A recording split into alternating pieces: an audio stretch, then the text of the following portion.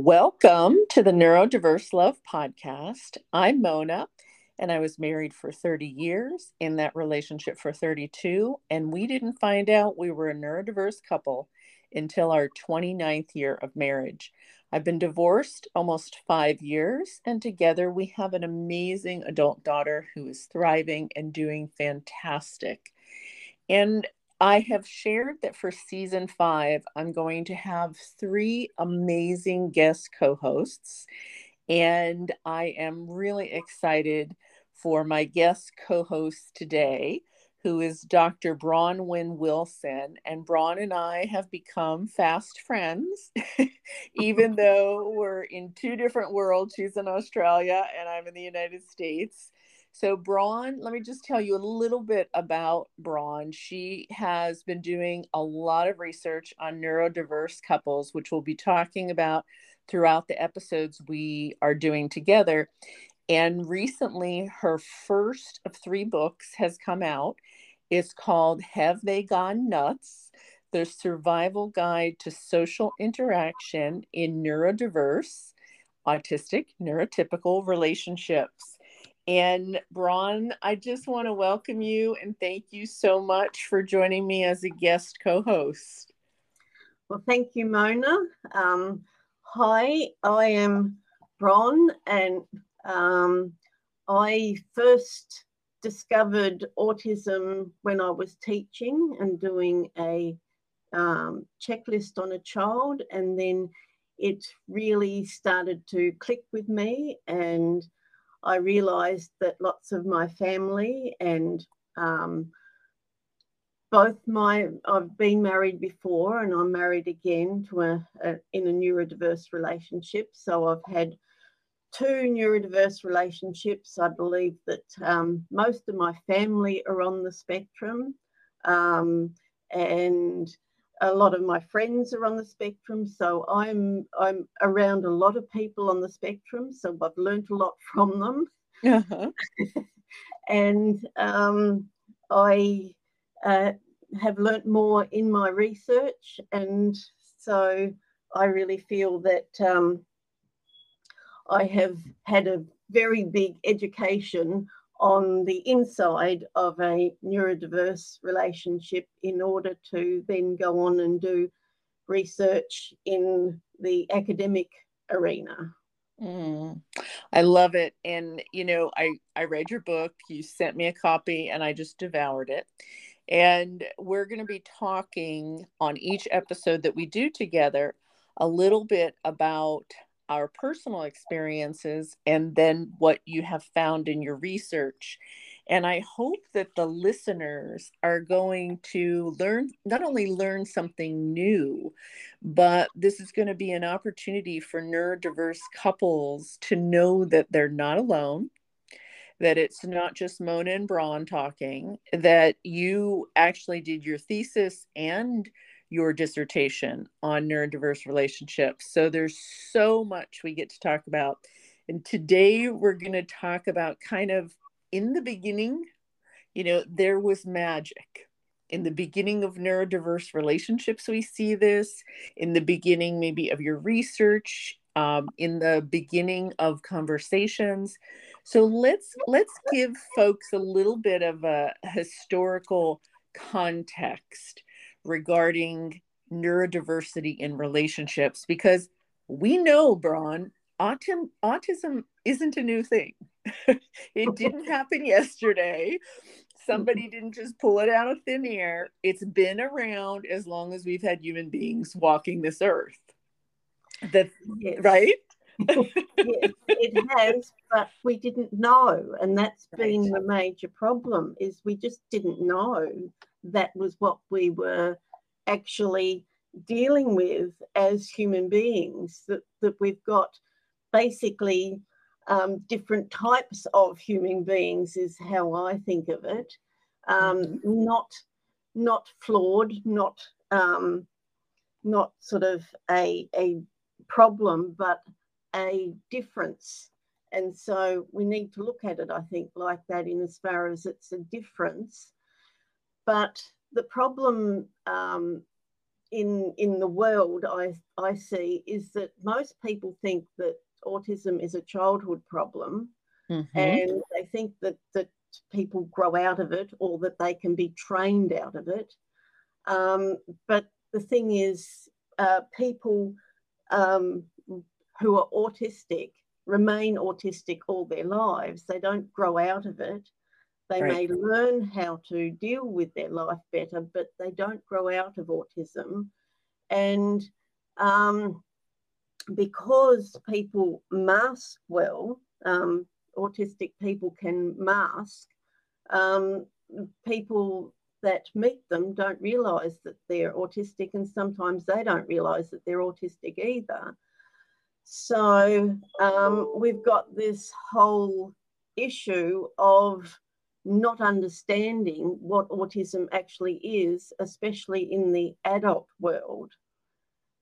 Yeah, I so agree. And I think I've said this before on the podcast. I think we are fortunate in that more of our TVs and movies are portraying individuals who may be neurodiverse, may be autistic and ADHD, but still we keep seeing these stereotypes. Yes. And we see, one particular type of personality. And we know, you and I know, and, a lot of others who are in this know, if you've met one autistic person, you've met one autistic person. And right, I mean, you might meet an autistic person who's in IT or engineering, and then turn around and meet an autistic person who's a nurse or an artist or a musician. So yeah, the stereotype doesn't necessarily show the true nature of a person who's autistic. No, I find that what they're portraying on TV tends to be a bit of a problem, because it does make people think that that's what an autistic person looks like. But people on the autism spectrum can be very chatty. It can be very social, can be all sorts of things, because we're all different. And because of that, you could meet somebody and not even know that they're on the autism spectrum, and sometimes they don't know themselves. Right.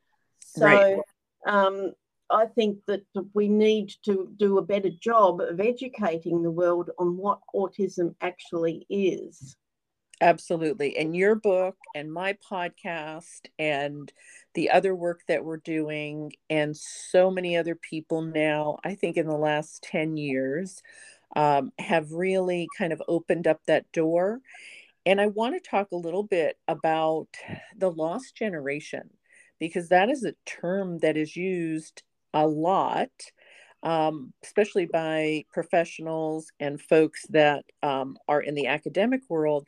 There's this whole generation of folks that never got assessed, never got diagnosed, never got accommodations, never got support, never knew why they felt different.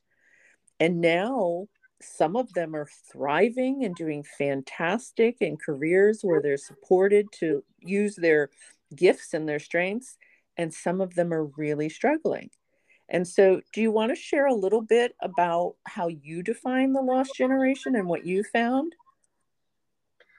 Well, I found that because people grow up without really knowing, both the person on the spectrum and people around them, they really don't know what is their difference.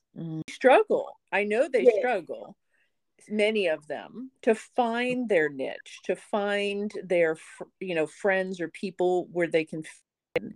And I hear this over and over again in the neurodiverse couple support groups that I run, where the autistic partner says something like, I wish I knew earlier.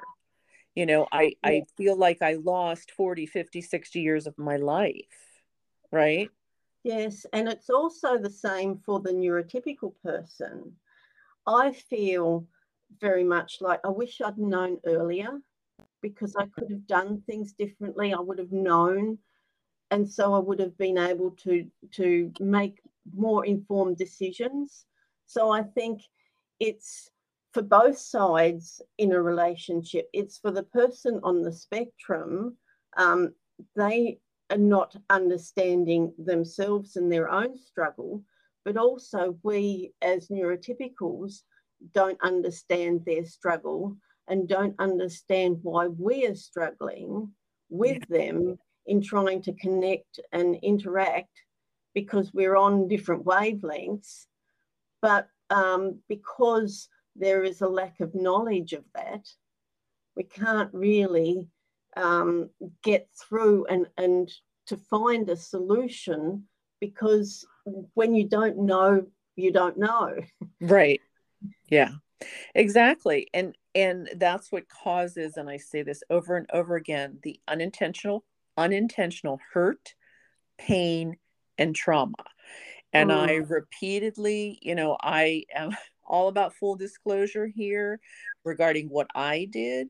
I absolutely was a screamer. I absolutely hurt my ex-husband. I absolutely did and said things that if I had known that we were a neurodiverse couple earlier, I would have done differently, because I was acting as though we were a neurotypical couple.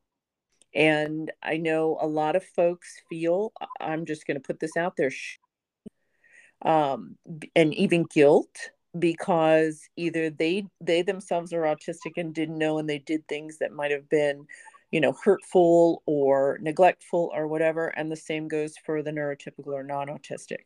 So there's a whole lost generation out there that is trying to figure out, where do they go from here, knowing that nobody can relive the past, right?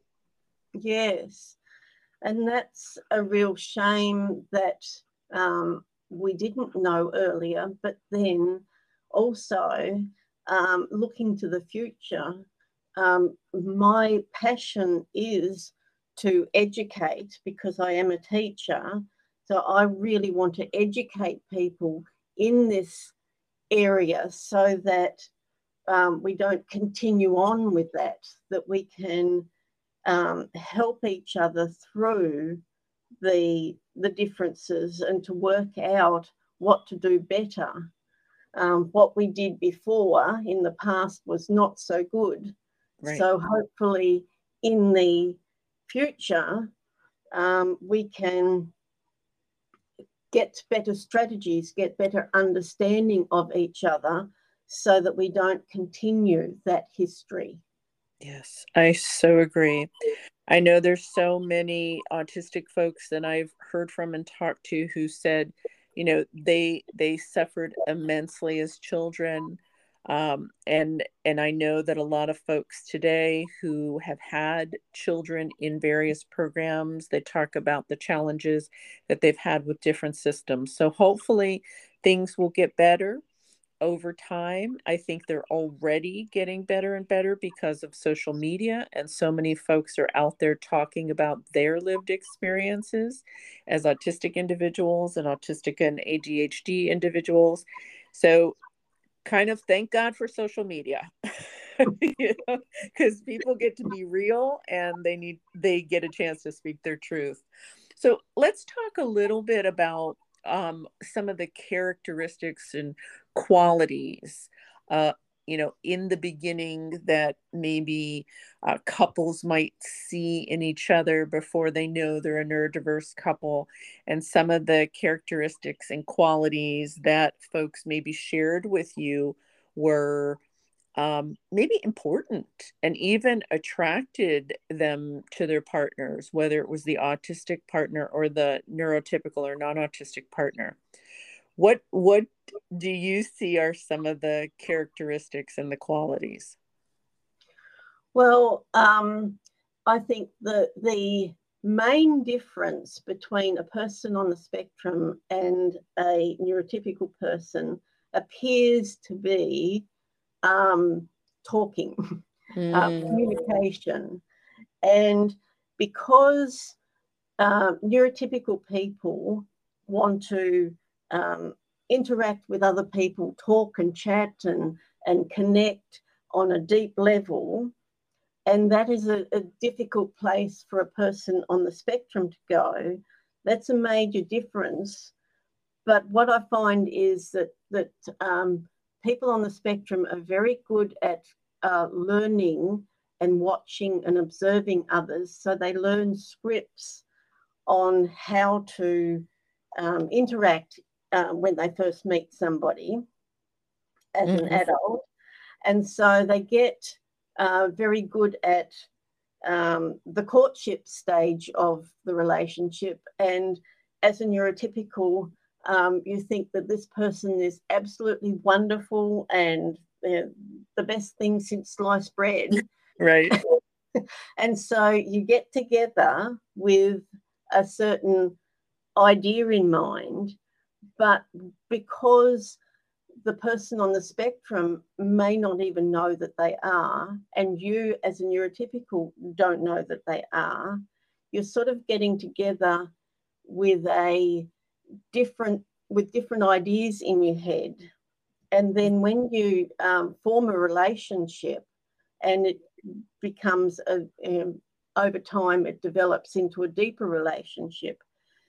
The issue then is that that first initial, the scripts and the masking that people on the spectrum do can't be maintained because it's in a relationship, it needs to be, you need to go deeper and do more interaction. And because that doesn't occur, and there's this major difference between the two people. The neurotypical person wants more and more connection, more going deeper in their relationship. But the neurodiverse person, the person on the spectrum, well, that's a challenge for them to interact on that same level, and it causes them issues because it's a problem for them to do that sort of level. So then you start to get a division in the relationship, and that's when things start to break down a bit because there's this difference of communication. One wants more and one wants less. And so that creates more and more conflict within the relationship. And that's where we need to really tackle is the understanding of what actually is the problem makes a difference. But if you don't understand that that's what's going on in your relationship, it causes a lot of pain and suffering for both sides. I couldn't agree more. I couldn't agree more. And this is what it literally breaks my heart over and over. Well, I shouldn't even say that. It makes me sad.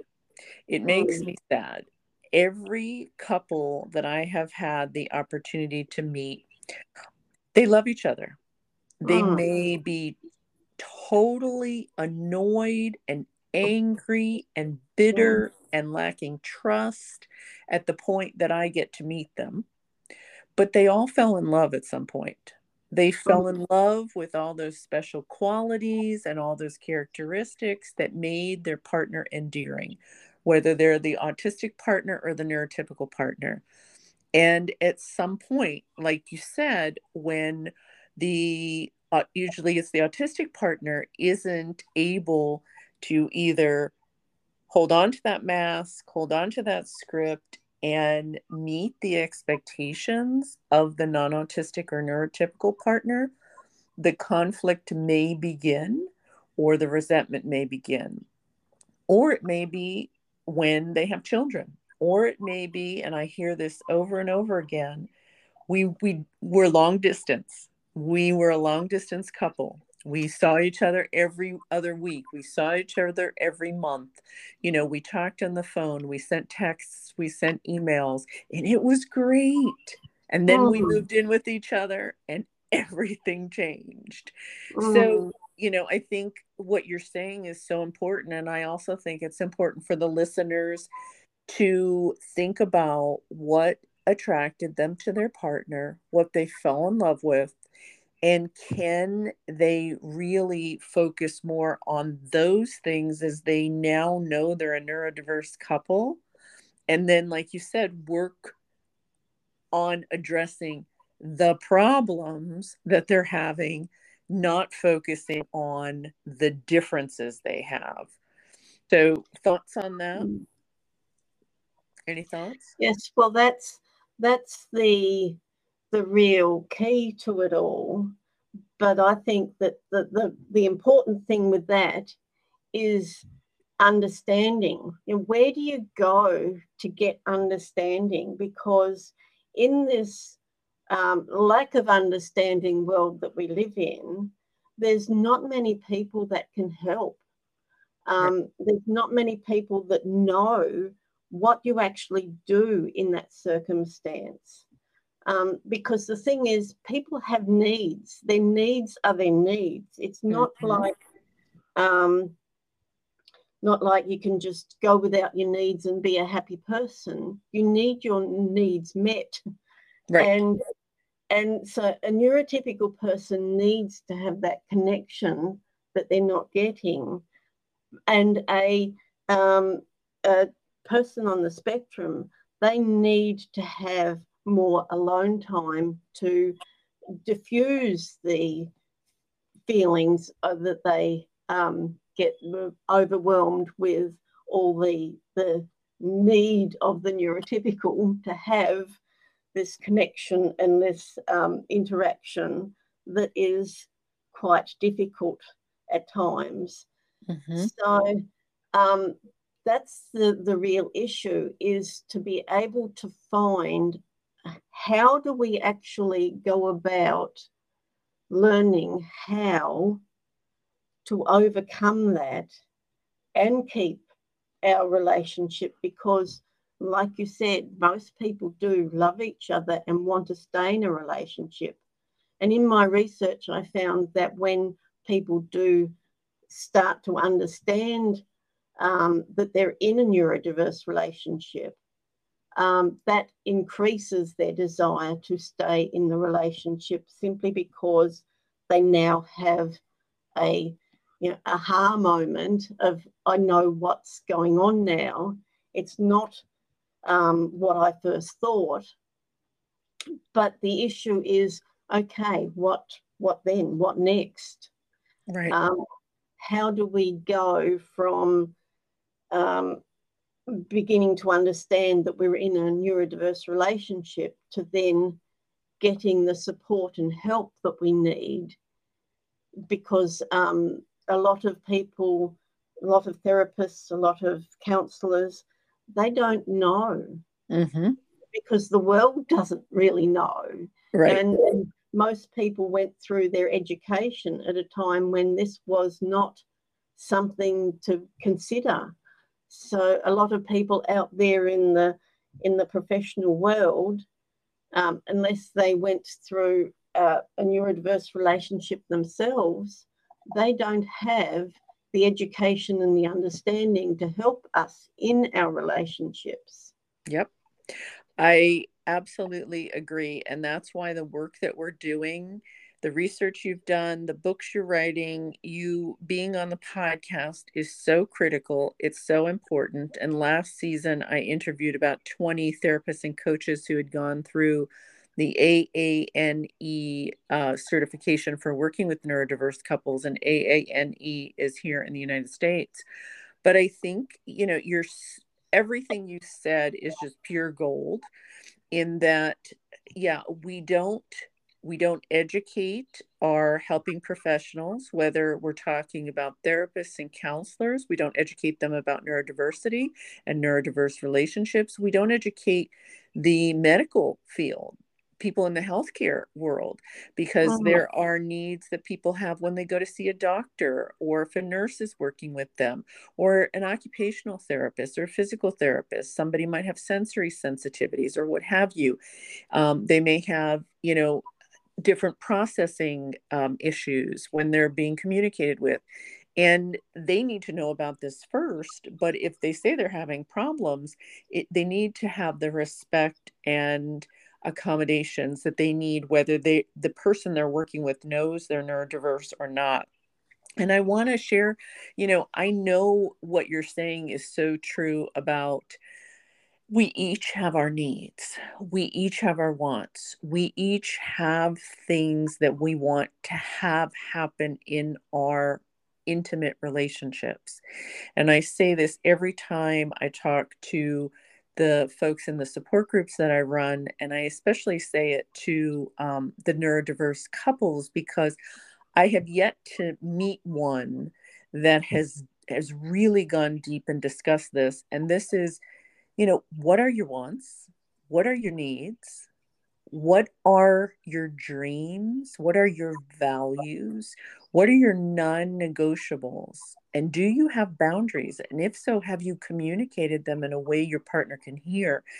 And I created the Neurodiverse Love Conversation cards, Bron, because those are the questions I wish my ex-husband and I had answered in the beginning of our relationship. Because even though we didn't know we were a neurodiverse couple until our 29th year of marriage, if we had answered those questions, we would have understood each other so much better. And we probably would not have had the difficulties that we had, and we wouldn't have hurt each other so much. So I think you're absolutely right. Knowing that you're a neurodiverse couple is a great first start, but knowing what you need, want, your dreams, your values, your non-negotiables, and your boundaries are so critical. And it's not something you can talk about overnight or, over a drink at dinner, right? That's why I also did this research and am writing the books to put the research into a more readable format than a thesis, so that I can put into the world, I guess you could say, the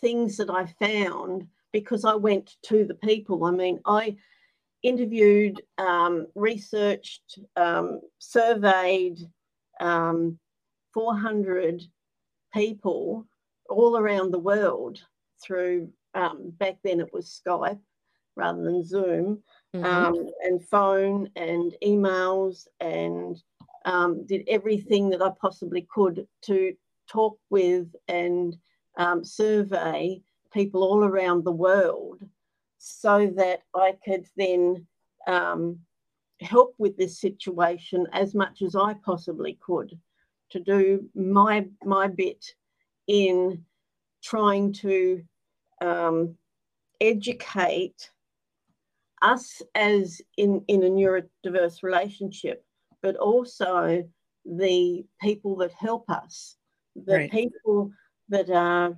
in doing the therapy and counselling. I'm trying to educate them as well, to say this is what we need you to know in order to help us. So I've written the first book that is sort of basically the foundation of what I found in my research. But the second book that I'm writing now, is specifically towards the counsellors, therapists, and also family and friends, because that's another area that I have found is a struggle, and it came out strongly in my research too, was that when people talk to their family and their friends, there's a real disconnect there with understanding as well. So families tend to dismiss what you're saying just because there's a lack of understanding, and friends as well. There is a general lack of belief that what you're saying is anything more than, oh, well, that's just how things are. without understanding the specific nuances of a neurodiverse relationship and how it may sound similar to a typical relationship, but there is so much that's different about it that you can't really convey very easily in words. Right. And so if people have this understanding of what it actually is, what the differences are, what the nuances are, what makes a neurodiverse different to a typical relationship. If people gain more of that understanding, then we can have better conversations with our families, with our friends, and with our counsellors and therapists that are helping us. Yes.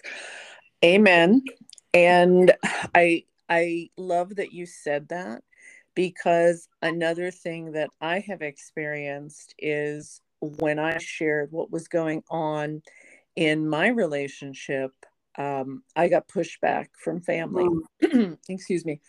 And I think the reason, this is just my feeling and my experience, is because what we've been talking about, people don't know what autism is. So many people think it is, again, something that happens with children. They, knew somebody whose child was nonverbal and not going to ever be able to be independent. How can my family member be autistic? That is just absolutely ridiculous. And that comes from ignorance. And I don't say ignorance as a bad word.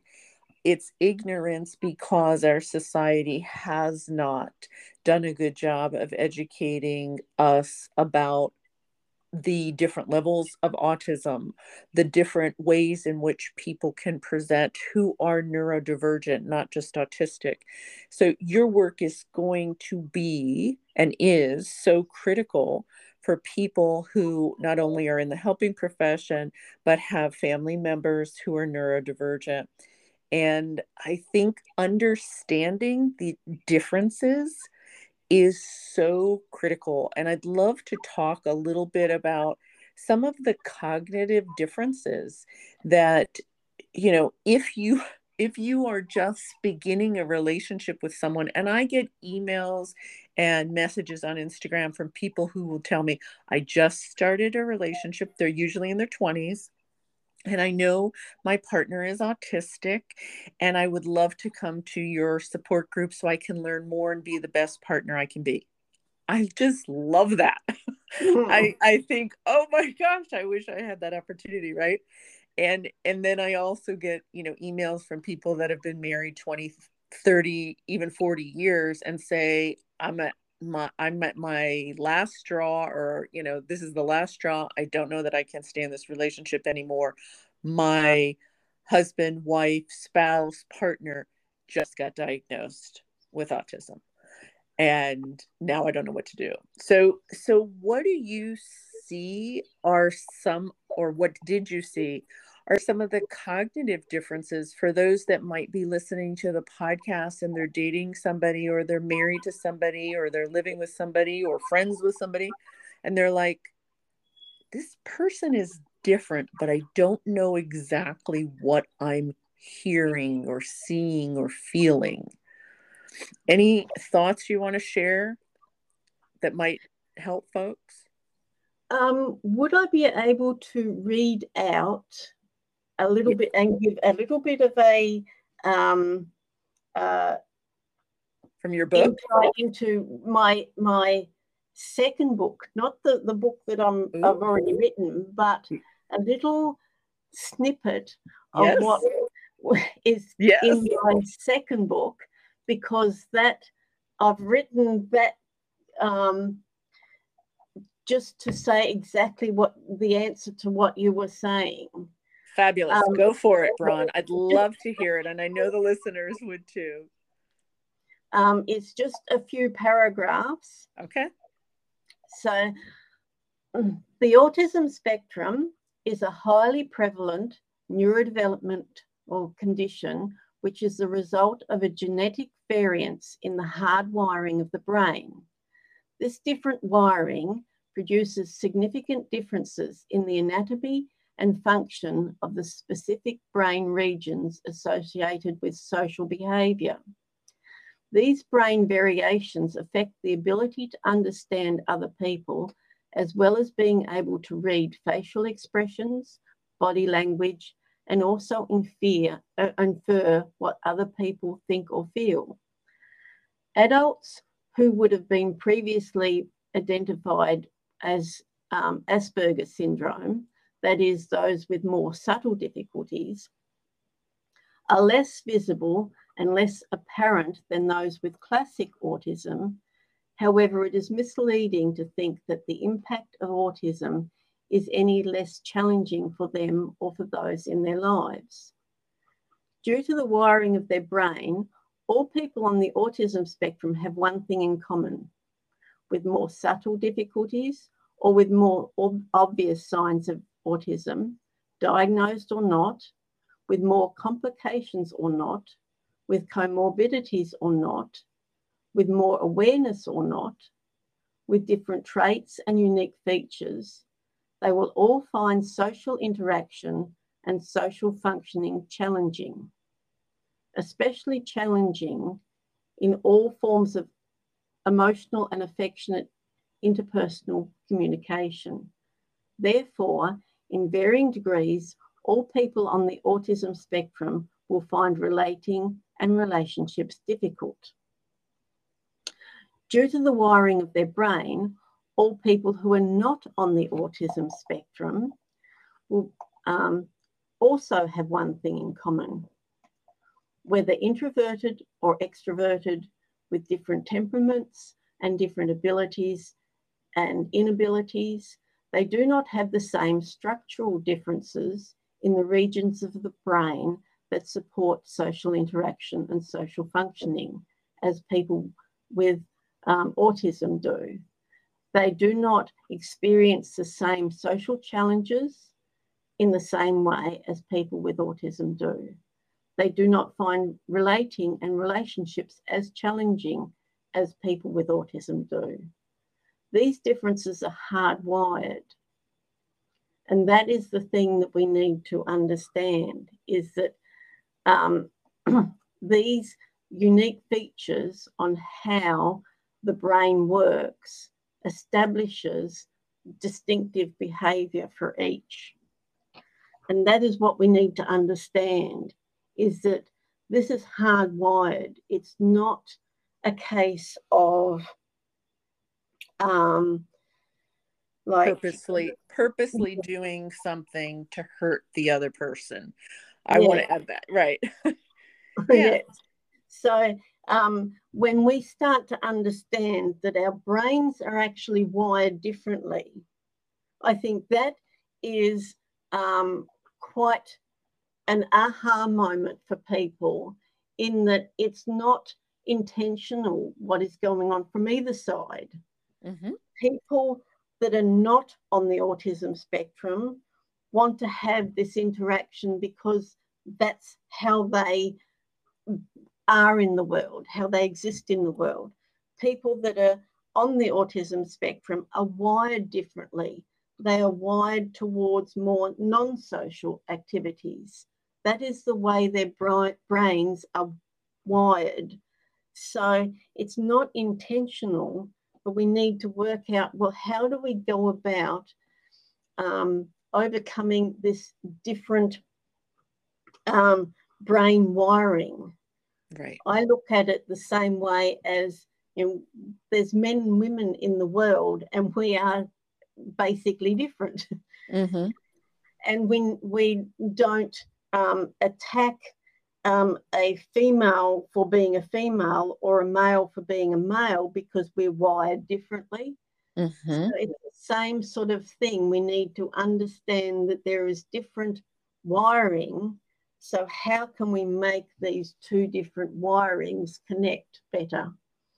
It was so interesting. And I know, we talk about this, and I hope that the listeners will take what you said and hear it in the way that I think we want everybody to receive it. And that is that our brains, no matter if we're neurodivergent, autistic, ADHD, neurotypical, however we define ourselves, our brains are different. Just like you said, if we're female, male, non-binary, however we define our gender or our sexual identification, whatever, or gender identification, whatever terms we use to identify ourselves, we are wired differently. And so what we're saying is, or what I'm hearing you say, and what I would also say, is that understanding the cognitive differences, the way our brains are wired, the way our bodies are wired. A man who is born a man and is a man until he dies is not going to go through perimenopause and menopause. Yes. They are not going to have a period. They're never going to be able to get pregnant. Right. And yes. I think, and I don't want to confuse the matter, but I think this is where some people have challenges with trans individuals, because they may have been born, a woman, so they might still be able to get pregnant, even though they're a trans man. But again, I don't want to complicate it, but the fact of the matter is we're all different. Understanding those differences and which differences are hardwired, like being a man or a woman or whatever gender you identify with, or being neurodivergent, autistic, ADHD, or dyslexic, and we can keep going and going. Things that are wired into your brain may not be things that you can work on changing. Ever. No matter what therapist you go to, no matter what books you read. So I think what I'm hearing you also say is we need to understand the differences that are hardwired and the ways in which we can change. And if we decide we want to make changes, no matter where we are on, whether we're neurodivergent or not, where we want to make changes determines whether or not the life we're leading is we feel content about it, we feel happy about it, whether the relationship we're in, we feel happy about it, we feel content about it, we feel like it's a positive experience for us. So thoughts on that, because I said a lot and so did you, and I'd love to hear your thoughts if you have anything you want to add. Yes, well, this is what I really believe, is that it's understanding really diffuses, I think, a lot of the issues that people have. It's understanding that that there is a difference, and that difference is not something that somebody is choosing to do. Because it's like, I'm a short person.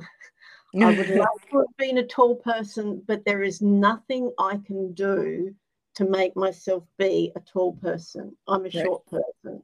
Right.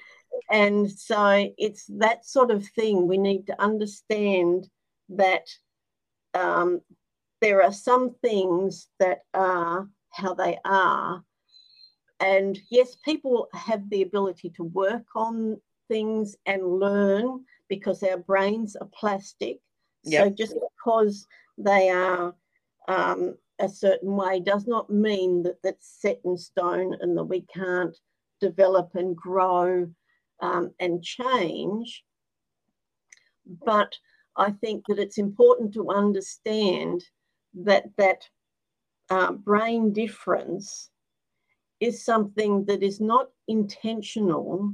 And I think that diffuses the angst between people once they understand this is not something that somebody is actually having a go at me Right. about it. Right. But it's a starting point, I guess, a starting point of that understanding that there is this brain difference. So what do we do now? Yes. Where do we go with this?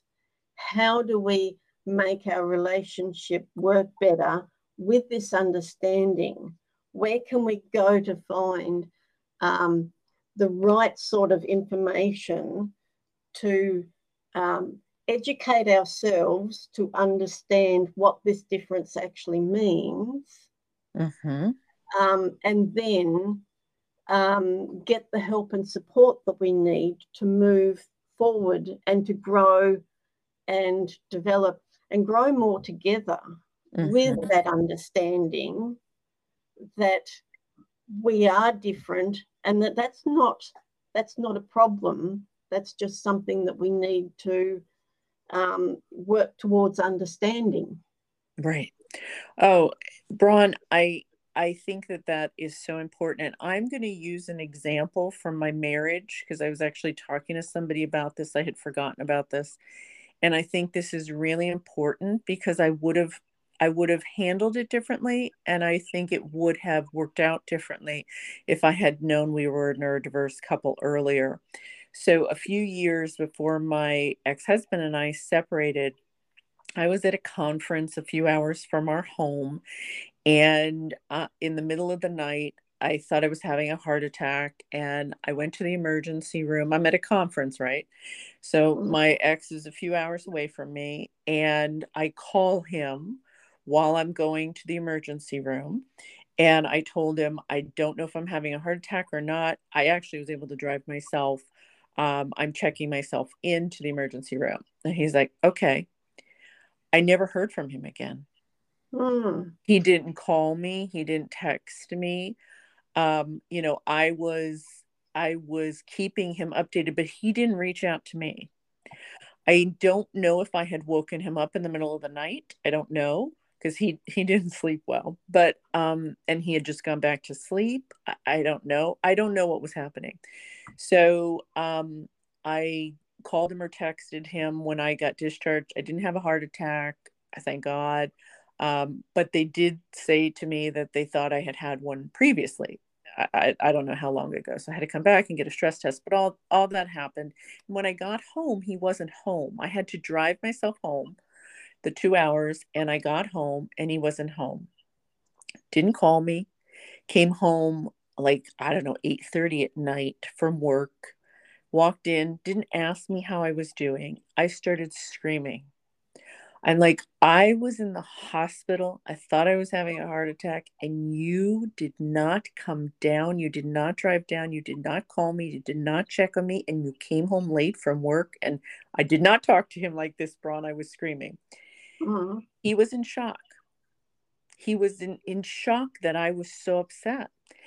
And I had forgotten about this. And I realized that what I would have done differently if I had known we were neurodiverse is I would have said to him, I am scared and I need you here by my side. Please get in the car and drive down here now. If he had called me at 2:30 in the morning or whatever time it was and said, I'm checking myself in to the hospital or I'm at the emergency room, I think I had a heart attack, I'd be like, where are you? I'm getting in the car right now. I'll be there in 2 hours. There wouldn't have, even if he had said no, no, no, I would have gotten in the car and gone. I was not explicit in telling him what I needed. So I think he either made the assumption that because I was in the hospital, I was okay, I was being taken care of, and if everything was okay, great. If not, he would get a call from me. But we just read the scenario so different. Yes. And I think that was the beginning of me wanting a separation. Because I could believe that. I think I was like 50 or 51 at the time, and I'm 59 now. If this is how my husband is going to respond when I think I'm sick or I think I've had something happen to me, how can I trust him to be there for me by my side as I get older? Right? So I share this because in that situation and so many others, it would have made all the difference to know we were a neurodiverse couple. Thoughts? Yes, I think that that's spot on, that it makes all the difference to know, but also I think it makes all the difference that everybody knows. Mm-hmm. I am so committed to, as much as I am able, to educate the world in this, because I feel like it's not just in between the couple themselves, it's the world needs to be educated so that we all grow in this understanding and help each other in it. Mm-hmm. Because um, uh, basically, if you had known, yes, you would have done things differently, but also maybe having more people around would have helped too, in as far as not leaving you two just on your own dealing Mm-hmm. with it. Mm-hmm. Being able to reach out to others, being able to gain support um, from other people as well, to relieve the tension on just the couple themselves going through it. Because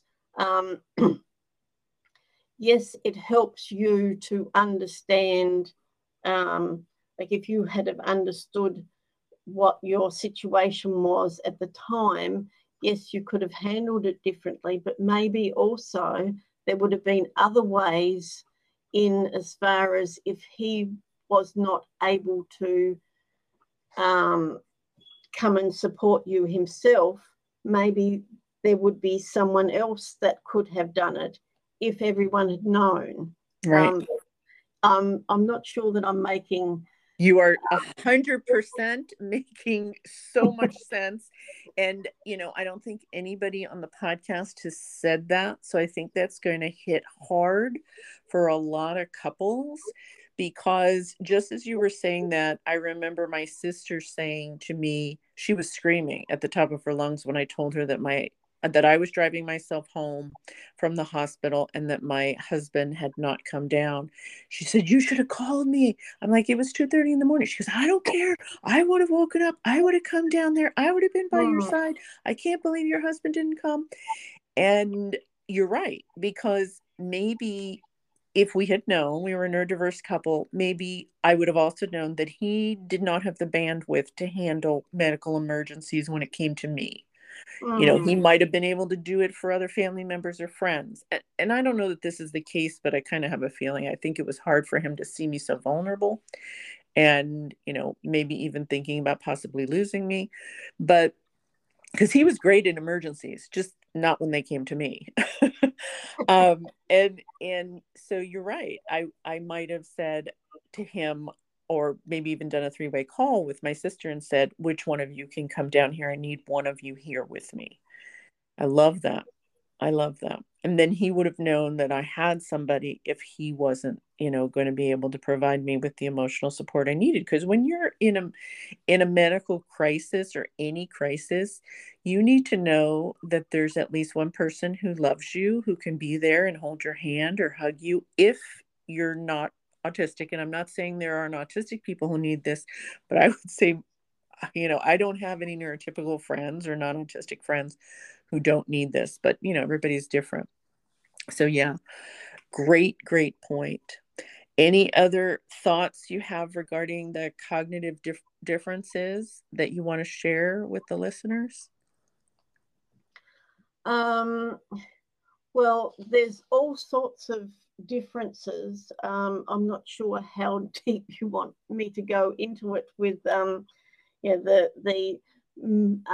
theory of mind and being able to read other people, and how we are more able to just see what somebody else is going through just by looking at them, their body language, their their their tone of voice, I feel very in tune with people, and I can look at somebody walking past me and I can feel what they feel. So, that's just how I am. And I understand that people on the spectrum may not have quite that same level of ability because of their brain wiring to read your body language, to understand what you're saying. So that can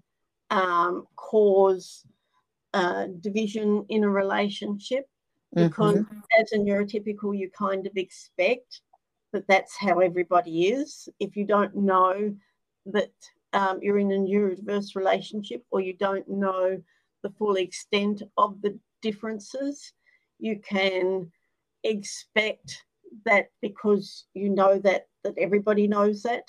And everybody can do that, because you just kind of think, well, that's how everybody is. But it's that understanding that there are differences in that, and that people on the spectrum may need more verbal input rather than being able to see your distress or difficulties that you're going through when just by looking at your body and understanding what to do from viewing it. That often people on the spectrum need to be told. They need it verbally rather than it being instinctive in understanding what to do, as we would be, as a neurotypical person would actually read somebody's body language and then know what to do. So there is that big difference in relationships, and that can cause huge division at times. Yeah, absolutely. And I can tell you, I mean, that happened a lot in my marriage. And I think one of the things that I was very clear about, that I said to my ex was, when I'm upset, the best thing that you can do is come and hug me. And most of the time he would do that. He had learned that that was the way to calm me down. But sometimes when he was a little confused, or he wasn't sure because I was angry at him and screaming at him, he would ask, do you need a hug? And I loved that he heard me in that area. And I think it's really important for the neurotypical partners to communicate clearly what they need in times of distress, when they're sad, when they feel hurt, when they feel angry, and not to expect our partners to guess what we need. Say it, and don't be sarcastic, and don't expect them to read your mind, and don't get mad if your partner can't read your mind. And I think I hear that over and over again as a kind of bone of contention for the neurotypical or non-autistic partner. And I really don't think it's fair. I don't. I know it may feel like it should come naturally to your partner, but it doesn't.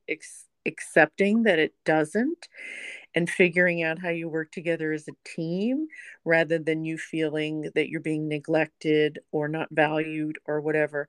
Because I'll tell you, my ex-husband's hugs were the best in town, and they were priceless. And when he gave them to me, and he gave them often, it was wonderful. It really was a gift that he was giving me, and I was really thankful that he heard me. I mean, there are other things that, we didn't do for each other because we didn't know the other person needed it, but that was a really good one.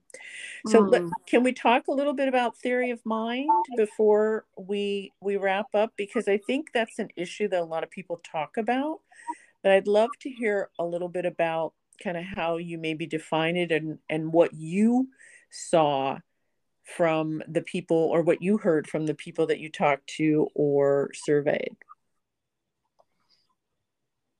Well, it seems that basically there is a brain difference, so that people on the spectrum have this difference with theory of mind, whereas as a neurotypical,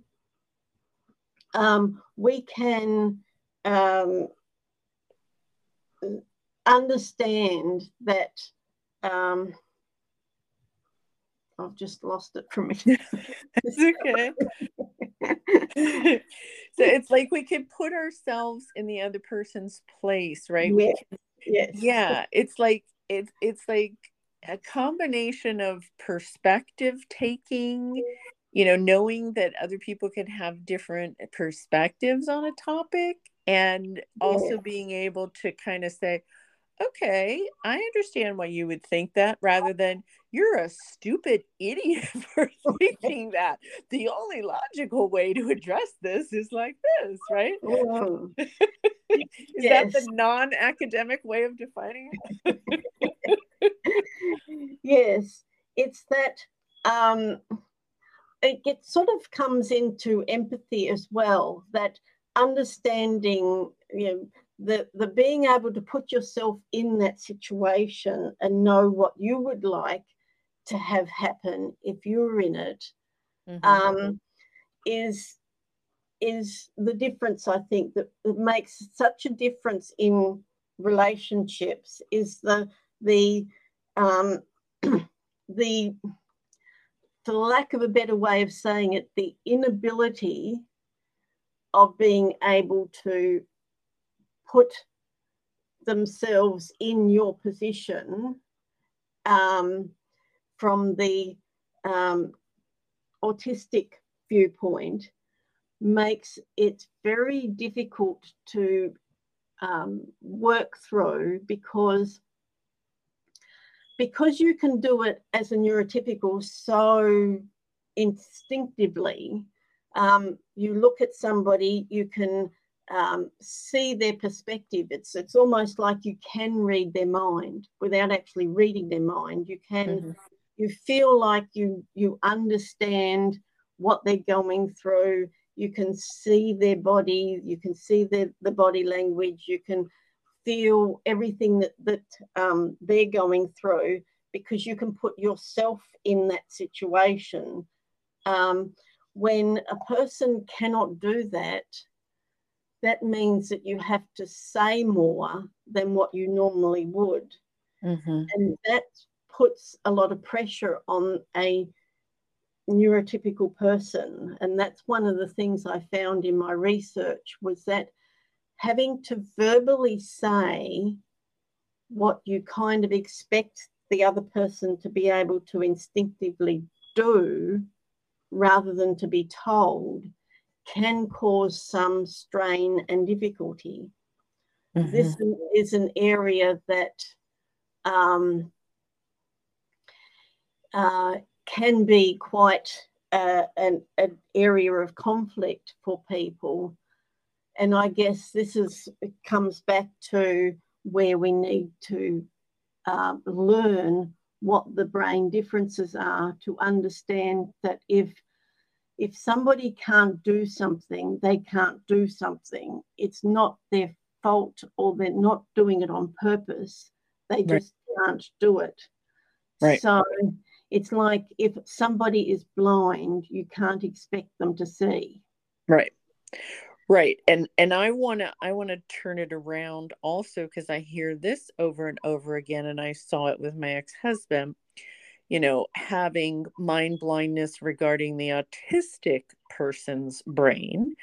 I just could not understand how my ex-husband could sit in his computer room for 24 hours, possibly 48 hours, and never come out.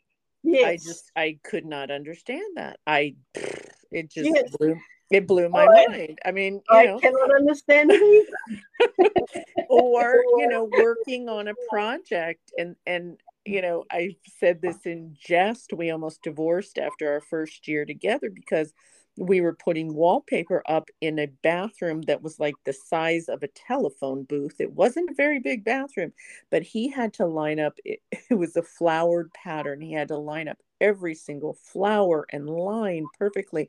And I'm like, oh my gosh, I will never work on a project with you again. So, what I thought would take an hour, took him much, much longer. I didn't get how his brain functioned and worked and how he could do something for so long without a break of any sort. And he didn't understand how how I could jump from project to project. I have a lot of ADHD traits. I say this often on the podcast. I can be working on 5 things at the same time, and that stimulated me. That got me excited. That brought me joy. Not him. He wanted to go deep into his one thing that he was working on, and he could do it for years. Whereas I changed from job to job every 2 to 3 years. I had to find a new job because not because I was fired, but because I was bored. And I think we have to, in our neurodiverse relationships, understand that there's mind blindness on both sides. Yes, well, that's true. Right. Yes, it's the whole lack of understanding of each other, because there is such a difference. It's sort of like, well, how can you be like that? How can you think like that? How can you do that? Right. Yes, you're a fly on the wall of my home when we were married, because I literally would say that. How could you do that? How could you do that? And he was much less confrontational than me, so he usually didn't say that. He just like looked at me like, where's she coming from? So this has been a really wonderful conversation, and I'm really looking forward to all the conversations we're going to have in the future. And I'm wondering if there's anything else that you want to share before we wrap up, because this is kind of like an introduction to some of the things that, I may have talked with others about, but we kind of brought it all together, kind of a little foundation from which to start. Anything else that you want to share with the listeners? Well, can I give myself a little bit of a plug? Absolutely. I was going to ask you next to let people know where they can contact you and, about your book. Anything you want to share? Well, my website is www.bronwilson.com. And that's where you can buy my book. And I really, really want everybody in the world to buy my book, not just because it's my book and I've written it, but because I really passionately feel that it contains information that everybody needs to have, not just in a neurodiverse relationship, but people to understand neurodiverse relationships as well. Because this is, I went to the people. Yes. I asked the people. It's not like as if it is a totally academic, like it was an academic research project, but it's basically for the people. This is information that the people themselves have given to me. They have shared their innermost lives with me, and I feel very privileged that they did that. But this is something that I want to share with the world as well, because it's the amount of gems that I got from people. I really think that people need to read it to get that understanding, because this is us speaking to ourselves and speaking to others who need to know. And that's basically what this book is for and about. It's our words, because it's the words of the participants. So it's our words of what we need ourselves to know, as well as other people to know about our relationships. Yeah, I love it. And anybody who does buy the book, Bron, will probably feel the way I did. They'll get through it very quickly. and they'll be like, oh my gosh, it's so wonderful to know that we're not alone, that, I'm not the only one that feels this, or my partner's not the only one that feels this. Other people have struggled and have questioned these issues. And that's why I do the podcast. I realized that I wasn't alone. And when I first started the podcast, I thought, if I help one other individual in a neurodiverse relationship or one other couple, then I will have done my job. But I tell people we're at over 80,000 plays of the podcast in over That's 60 amazing. over 60 countries. So, Mm. and it's growing. I mean, I just had somebody from Moscow come onto my website. I have people from Spain and Italy and Greece and all over listening to the podcast. It's just phenomenal, and Yes, I go ahead. and this is what I found with doing my research, because I talk to people all around the world, Mm-hmm. and the same issues are the same for everybody. That's what blew me away. It doesn't matter what culture you're from, what country you're from, what type of relationship you have, the same issues seem to play out in our type of relationships. It's the same. So we we can not feel alone then, because we are all going through this same thing. And I think it helps to understand that it's not just you, it's not just me in this relationship, but this is a thing kind of outside of our relationship. And it diffuses our feeling towards each other, because we understand that this is a dynamic that happens. And with that understanding, then we can start to work our way forward through it.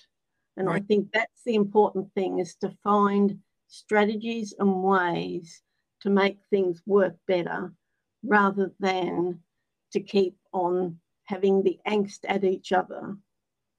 Yeah.